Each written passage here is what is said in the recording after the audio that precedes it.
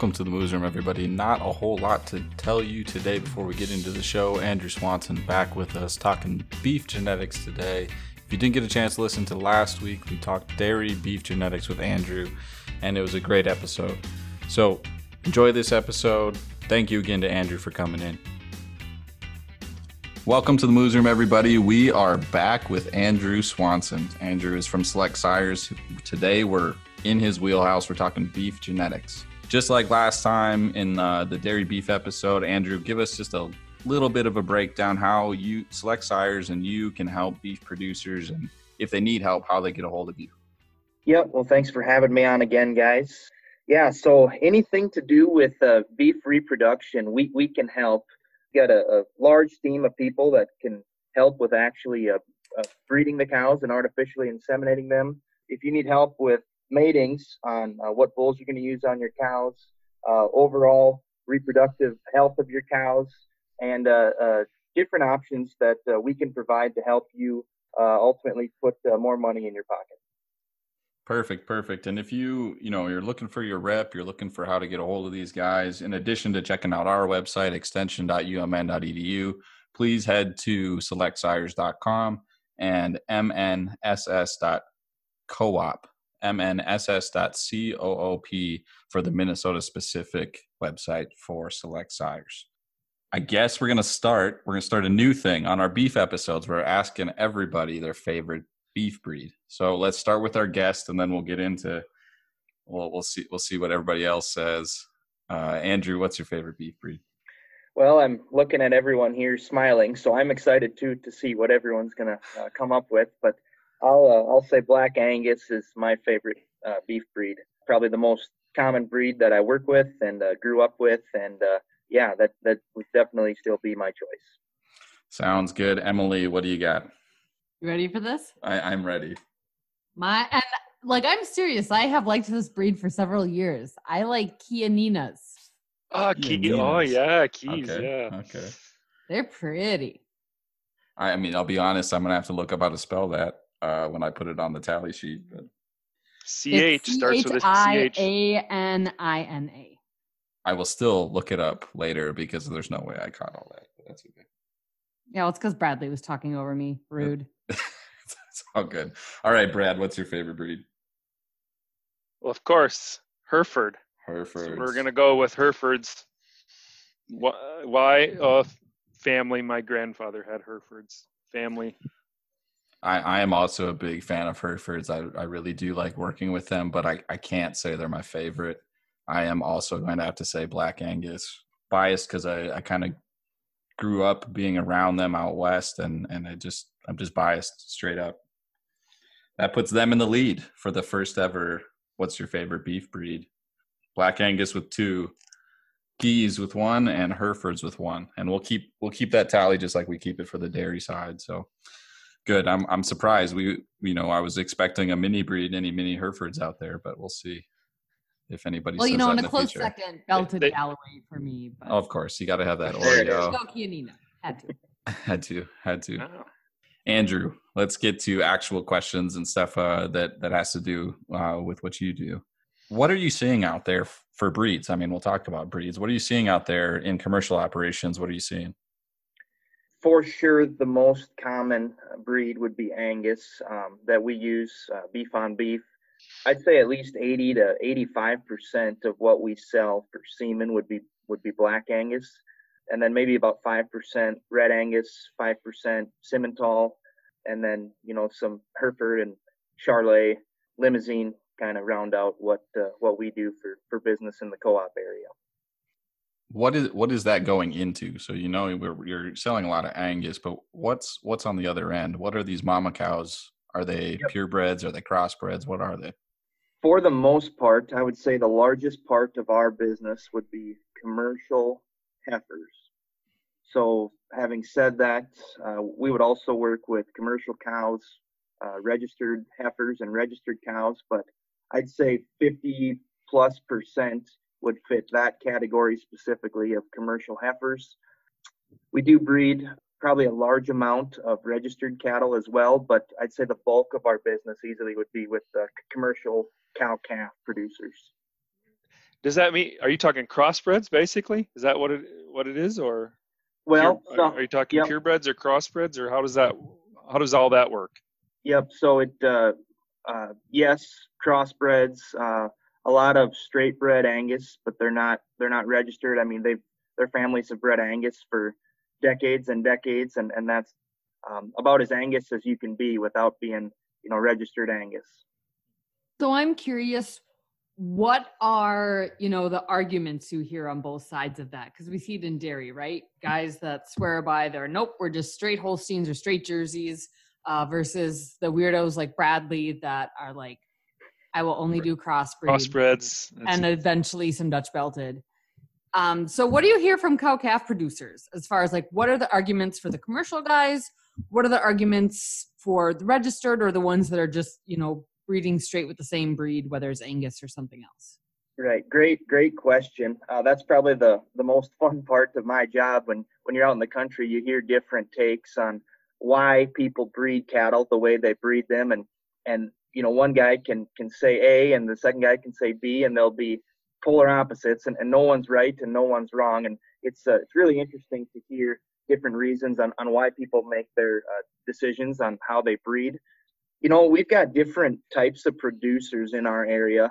On the west end of our co-op, it's really common to be as much Angus as possible, moderate framed cattle, easy fleshing, good feed, good udders. That's the absolute focus point. It's not about the biggest calf or the tallest frame or the heaviest calves, but it's consistent, easy fleshing type, moderate framed cattle to the west. As you move farther east in the co-op, like eastern North Dakota and into Minnesota, a lot of different opinions. I'd say in general, as you move east, the frame size of cattle gets bigger. It has to do with your feedstuffs, right? So we've got corn silage as we go east.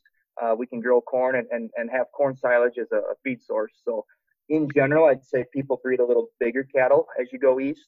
Maybe not as easy fleshing type cattle, but you can feed it into them. Corn is pretty cheap right now, as you all know, and yeah, it just seems like more growth and more performance as you move east throughout the co-op area. So what really drives that? I mean, we're talking about corn and feed, but is it really efficiency? I mean, are cattle as you go west more efficient because they have to be, or is it truly just a frame size difference?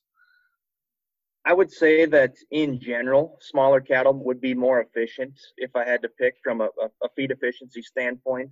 Like I said, it just depends where you live. To the east, we've got smaller pastures and we've got more feed stuff, so you can put more management into the cattle to the east. But as you go west, it's open country, big pastures. It's all about real functional, moderate in general type cattle.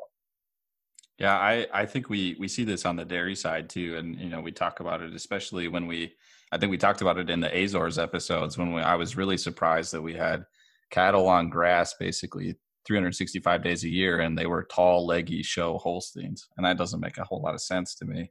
I'm totally biased. I love small to moderate frame cattle. I think they're so much more efficient. I think we get away with having really big cattle here in Minnesota and in certain parts because of the luxury of our feedstuffs. And I'm not saying that you're, right or wrong one way or the other, but it makes total sense to me why people breed the way they do. With the feed stuff and the ability to raise heavy steer calves at weaning, you're getting paid by the pound. So although it's important to be efficient at the same time, it's not wrong by any means to breed them big and breed them tall like we do in the eastern part of North Dakota and into Minnesota. As we have said again and again on this podcast with various things, a lot of it also comes down to management style and management goals. And this is no exception to that. And I think, people have their preferences, and it might be that this is what fits with the way I manage. And if you have facilities to manage larger animals, you will. And if you don't, you won't. Doesn't some of the large size really come down to processors and what they have for facilities and what they're willing to take? How much is that a factor in all of this? Maybe we don't know. So in general, I'd say the bigger cows that would raise bigger calves in general, I think they're not going to get necessarily way too big, compared to like a Holstein type carcass. I think that would be a bigger issue than the commercial beef, beef on beef type animal that hits the rail. But yeah, for sure, something to take into consideration. The processing plants become extremely inefficient if they have to shut down for that reason. While we're on that topic, we kind of are talking a little bit about efficiency and how it has to do with your management system. But are there ways for producers to select for efficiency? Can they find ways to really narrow down and say that this is what I want? I want an efficient herd. Yep. So there's tools that for sure can be used to help with that process. If you look at like the Angus set of EPDs under their production traits, they've got RADG, which is rate of average daily gain, and DMI, which is dry matter intake. So both of those would have a lot to do with feed efficiency, and you can use EPDs in general, not just in feed efficiency, but across the board: calving ease, growth, carcass, maternal traits. I wouldn't put all my eggs in the basket of breed them off of your EPDs, but for sure, EPDs are a good option of a good tool to use when making those decisions. How often do you see guys using dollars EN? It's probably becoming more and more popular, but honestly, not that much in my experience to this date. Admittedly, more and more, but not a whole lot. That's an index that I've always. It's dollars EN would be an efficiency rating, or basically a dollar amount that allows you to compare cows and how easy keeping they are. Basically, how much feed do they take to do their job, and it gives you an actual dollar amount per head when you compare cows on basically how much it costs to keep them around in terms of feed. So it's always made a lot of sense. You got that cow all winter. Why not select for it? But yeah, I've seen the same thing. I don't see a whole lot of people using it, and maybe there's something I'm unaware of as to why you shouldn't. What are they using for EPDs? What are farms and producers selecting for? Yep. So when you look at the EPDs and the dollar indexes of let's just say we're going to work with Angus cattle.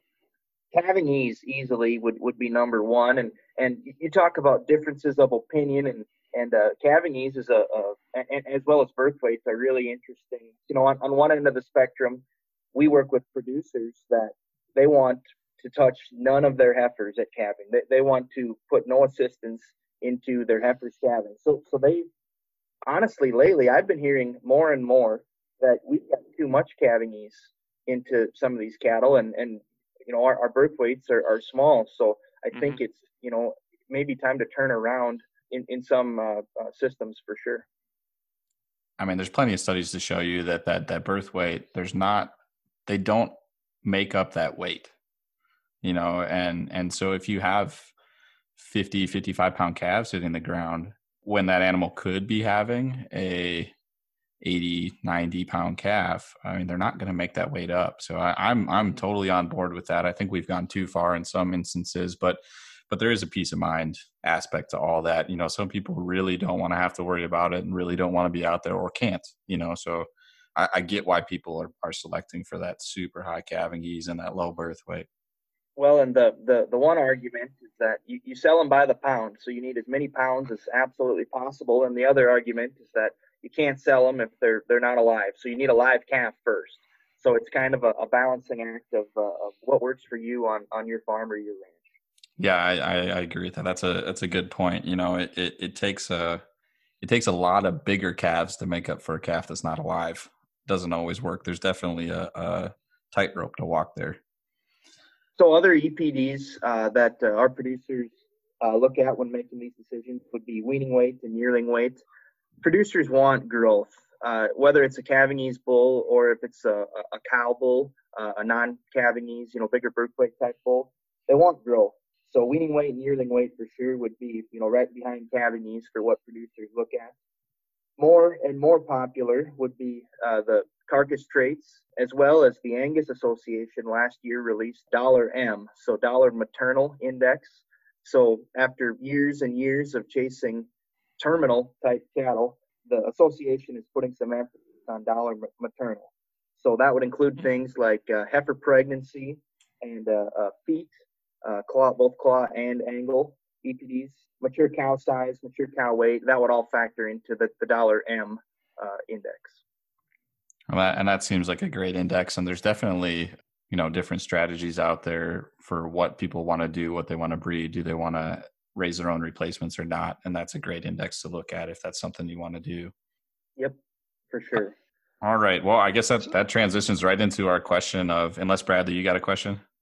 Who was? Yeah, sure. Go ahead. I always got questions.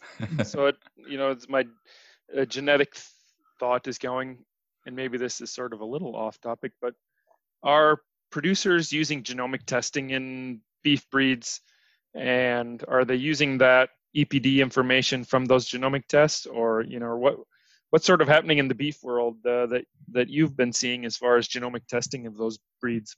Yeah, great question, Brad. For sure, genomic testing has become really popular, especially with the seed stock herds that we work with.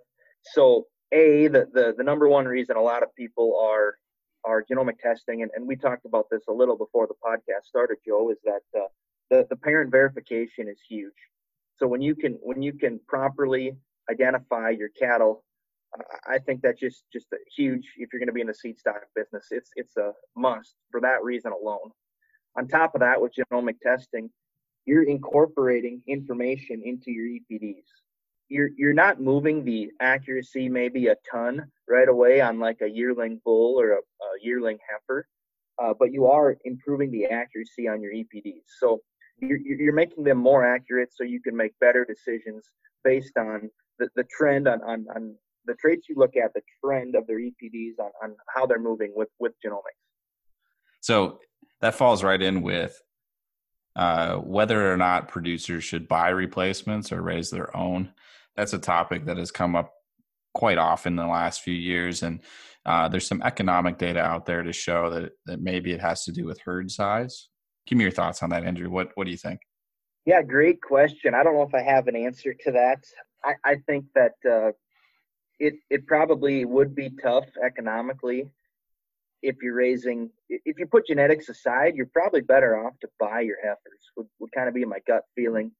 At the same time, I work for Minnesota Select Sires, and we put a lot of value on genetics. And if you're breeding maternal type cattle and you put emphasis on foot quality and udder quality and fleshing ability, I think those are all things to consider, that if you're breeding for those types of traits, I think you need to put some value on the genetics that you're raising, and for sure consider keeping your own replacement females. We probably do work with more producers that do raise their own heifers, and then we breed heifers, out of years worth of Select Sires breedings. But I don't know if people that don't put value on genetics, I don't know if people that don't AI, if they can say the same thing, for raising versus buying their heifers. I think that the tricky part about all of it too is that most of the data and the economic data that I've seen is from places not in Minnesota. So you're looking at data from Nebraska, and that system, especially with how different our feed is, doesn't necessarily directly translate to Minnesota. So I think it's a personal choice, but I think it is one of those things that you should consider and should think about a lot more than we probably do right now. I think it's always been a given for a lot of people that you just raise your own replacements.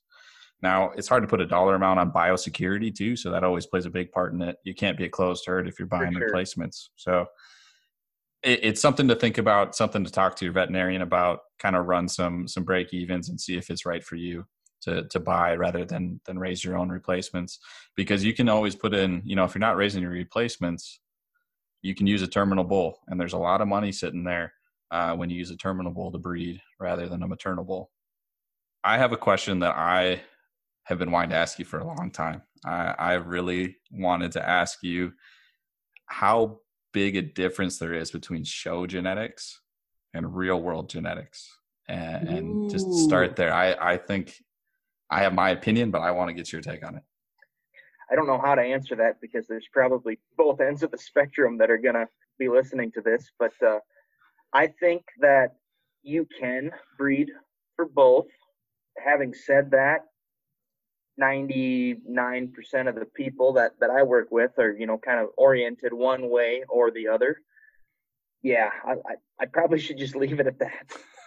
Yeah, I don't want to get you in trouble. I've always wanted to know that because I think we see, on the dairy and the beef side, we see such a big difference. And I don't know, maybe you can tell me, do you think they're kind of getting closer or farther apart, or where do you think they're going? Maybe that won't get you in trouble so much. Yeah, I'd say they're probably in the industry in general, they're probably getting farther apart. But I'll go out of my way to say that there's some breeders that really, really care about how their cattle look, and they take a lot of pride in the phenotype of their cows and their calves and their decisions. I mean, it's mainly based on phenotype, but it's not built for the show string. I mean, they're making decisions based on functionality and high phenotype cattle that are going to work in the real world. So for sure, like we talked about earlier, there's some people breed them one way and some people breed them another way, and that's the beauty of this industry, is that you can breed them how you want. I think that's why I've fallen in love with the cattle industry in general, both dairy and beef, is that it isn't cookie cutter. It's not, it's not like a swine barn. A lot of times, I mean, if you've seen one, you've seen most of them, So I love that every operation can be completely different, can be successful, and they can tailor it to be successful for their specific goals. And there's so many different ways to do it. And that's why I love the industry so much. For sure. What do you think about AI? I mean, is AI, I mean, obviously you're going to tell me that everyone should AI, I think, but is it for everyone or is it not something that everyone should do? Yeah, so I'm trying to think of a reason why it's not for everyone, and I'm having a hard time. It's kind of two-pronged to how I'm going to answer this question. If you talk about a commercial cow-calf operation, when you talk about synchronization and genetics, those are both two different parts of what I do and what we do as a company that really add value to you, right? So everyone wants to AI because of the genetics. They hear this hot bull that sold for a lot of money, and that's the bull we want to use. And I don't know if I should be on record saying this, but I think I will. That's not the reason you should AI. I think if you're looking at dollars and cents, there's a lot of value in what a sync protocol can do for you. So, people, they want to, AI and spread their calving out and breed for a month and, get them bred to this bull. And that's fine. But I'd like to challenge those people to, what if you synchronized your cows or your heifers, and you could have 50 to 60% of your cows pregnant on day one of the breeding season. So 3 weeks later, when your cows or your heifers cycle back, you can, get done with that cycle, and you could be day 25 into your breeding season, and you can have 85 or 90% of your herd pregnant in that window. That has nothing to do with genetics. That's just the value of synchronization by moving your cows earlier, moving them tighter, and ultimately making a more uniform calf crop. When I teach slides at AI school, we talk about the value of synchronization and what's it worth, because it's kind of a preconceived notion that it's too expensive to synchronize your cow herd, or if you don't have any money, you can't synchronize. That's what people think, and I always say to that if you feel like you don't have any money to synchronize, you should be the number one candidate to be synchronizing. If you get your cow pregnant today instead of tomorrow, what's that worth? What do your calves gain on grass, Joe, when they're growing? What, conservatively, 2 pounds? 2 pounds, 1.5 to 2 pounds, yeah. Yep. And what's a pound worth in the fall on your calves? Every day that they're not gaining weight is it's worth quite a bit. If we use the numbers we were talking about last week, 2 to 240. Yeah, so I mean, we're talking $3 or $4 a day just to have your calf born today instead of tomorrow. That's huge. I mean, you don't have an expense in your operation that big per day per cow. Your feed cost is your biggest expense generally, and it's not that much. So for sure, if you can, on average, move your cows up 10 days into your breeding season because of synchronization, if you've got 100 cows and $3 or $4 times 100 cows, you're talking a lot of money when you move it across 10 days. So yeah. that's kind of the first prong. And then on top of that, now that we've made you some money with synchronization, now we can talk about the value of what genetics can do for you. Well, I like that answer, and I will. You'll probably be mad at me for throwing this in, but synchronization doesn't necessarily mean you need to AI. There's a lot of value, like Andrew's talking about, in synchronization, and you can put a bull out if you synchronize. There's a lot of reasons that people don't AI, and I think most of it, to be honest, when I'm talking about it, it's either time or facilities. And facilities being a big one. Or labor. Labor is a big one too. You're right. So, I mean, but facilities is what I see a lot. That if you don't have a great way to handle everything and have that process go smoothly, you run into a train wreck when you're trying to work cattle, and it doesn't work well when you're trying to breed. But I would say, I'll put my plug in. I'm like Andrew. I think synchronization is a huge piece of this, and tightening that calving window down. Synchronization does not necessarily mean you have to AI. You can put a bull out, and there's a lot of studies that show that you actually don't need more bull power if you're properly stocked already. You don't need to add an extra bull to that mix if you're synchronized and you want to put a bull out. Well, we could get into debates about synchronization because Brad takes the other perspective. And Emily, what will I say? Use sensors. Sensor for use that. a sensor. Yes. Can you use activity monitoring systems? I know this is getting off the subject, but Joe, you're gonna have to make a supercut of all the times Brad mentions putting a sensor. Put a sensor in it. Just put a sensor on it, in it, around it. Yeah, I will have to make a little cut. That can be one of our T-shirts when we have merch. That's right. Put a sensor in it. I know, Andrew, you've been up breeding cows at North Central Research Center in the University of Minnesota with their beef Angus herd. You're synchronizing there. I know previous faculty had a system up there, but I'm not sure if it's still there. Yep. So what we did up there was a 7-day cedar protocol, which is probably the most common for cows that I work with at this point this year. Now, a year from now, I might say something different because there's been a new protocol that's recently hit the industry that's got a lot of people talking. Really exciting long-term progesterone protocol for cows. So that's probably going to take off next spring. I'd like to touch on, Joey, the facilities and labor reasons not to AI. That's when I started with this job, it was kind of my goal to put myself in the producer's shoes, and that's exactly what I could come up with of why is not everyone with cows AIing. And that's what I came up with was facilities and labor. So we kind of made it our mission as a co-op that those are two problems that we can solve. So we've got a team of 16 independent reps and many employees within the company that have the ability to breed cows or work cattle through a chute properly. From a labor standpoint, we've got that covered. And it took me about 2 years of convincing, but we did get the facilities going the right direction as well. We made a purchase a couple years ago of a double-wide breeding barn. So what we do with that is we can bring that to you, set it up in front of your chute or in front of your alleyway, whether it's in the yard or if it's on grass, we can bring it to you. So with that breeding barn, we're able to run cattle through efficiently, comfortably, and get the job done without you necessarily having to go make a big purchase of a working facility. Oh yeah, and I think when I talk about facilities, I mean you don't need a ton. Like you need the basics, right? You need basically a way to crowd them up and an alley. And you don't even really have to have a chute in a lot of cases. You can rent a chute. The vet can bring a chute. you can bring a chute. So I think it's still necessary to have the basics in place. But yeah, there's a lot of different ways to solve that. And the labor too. Yeah, I mean, when I was in practice, we always had a team come with and help us work cattle, and that having someone who's trained and knows how to handle cattle properly, it's a huge value in that whole process, because any stress on these cattle is not going to help your conception rate.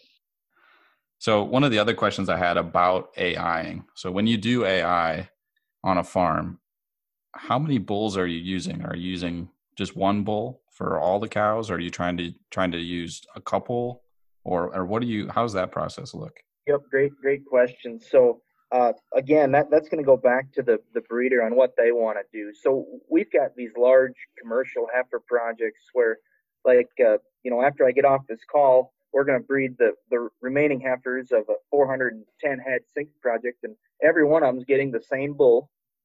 And the cleanup bulls that are going on these heifers are all sired by the same bull. So all these calves are going to be related to the bull that we are AIing to, right?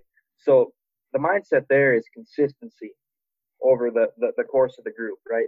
So if they're not AI bred to this bull, they're going to be bred to a son of this bull. And that's the, one end of the spectrum mindset. And then, the other end is, we work with people that will go breed 50 head for, and I might be exaggerating, but we use 35 different bulls. Kind of all ends of the spectrum for what people decide to do. We didn't really get into timed AI protocols. You mentioned the extended progesterone for cows. I mean, currently you're running a 7-day cedar on everything, right, including heifers? Yep. So probably the most common and becoming more common for sure protocol for heifers would be the 14-day cedar. So that's a long-term progesterone protocol for heifers. We still do have producers that use MGA on heifers, but more and more it seems like the 14-day cedar for heifers is the way to synchronize them. And then cows at this point would, it'd be the 7-day cedar. Tell us a little more about the extended progesterone. Is that you're talking for the cows, or are you guys, can you talk about it, or is that data sure. that? For sure. Okay. I'll tell you everything that I know and understand on it. So basically what it is, it's a long-term progesterone protocol for cows, which doesn't exist. Right now, the 7-day is easily the most common sync protocol for cows. And that would be considered short-term progesterone. So with this long-term progesterone, what they're doing is at cedar insertion, call that Monday, instead of giving a shot of GnRH, you're actually going to give a shot of prostaglandin with the cedar insertion. You're going to come back 1 week later on a Monday, and you're going to give a shot of GnRH to all those cows, but you're not going to remove the cedar. You're going to leave the cedar in, but you're going to give a shot of GnRH. 1 week later, so it would be day 14 since the beginning of the protocol, you're going to run the cows through, remove the cedar, and give another shot of prostaglandin. And then you would either heat detect and breed off of that up to 72 to 84 hours, or you would time breed from 60 to 66 hours with a shot of GnRH. So the results on that, it was South Dakota and Nebraska last year, 11 different locations, side-by-side trials with this long-term progesterone protocol against the 7-day cedar protocol. All 11 locations had better conception with the long-term progesterone, every one of them. And on average, the conception rate difference was 11 points better than the 7-day cedar. So that's huge to me. I think, for one extra trip through the chute and one extra shot of $2 or $3 prostaglandin, if you can gain 11 points, that's huge. I think a lot of people are going to be interested in that. A lot of people already are interested in that. The data for the protocol probably came out a little too late into the breeding season this year. Otherwise, I think it would have been very popular this spring already. I have not read that paper yet, so I got to find that and read it. That's really interesting, because that one extra trip to the chute starts to make a whole lot more sense if that conception rate jump is real. For sure. Well, we got enough tape unless somebody's got more questions for Andrew. Anybody? Nothing? I don't. Okay. Let's wrap it. All right. That is a wrap on this episode. A big thank you to Andrew Swanson for showing up from Select Sires, talking beef genetics with us, and last week talking dairy cross beef genetics with us. Thank you, guys. Thanks for having me on. I appreciate the opportunity. And if anyone is interested in anything that Select Sires can do for them, feel free to give me a call. It's a great resource to have someone like Andrew on staff. And like you said, it's a team approach at Select Sires, so they are willing to help you with all sorts of different things.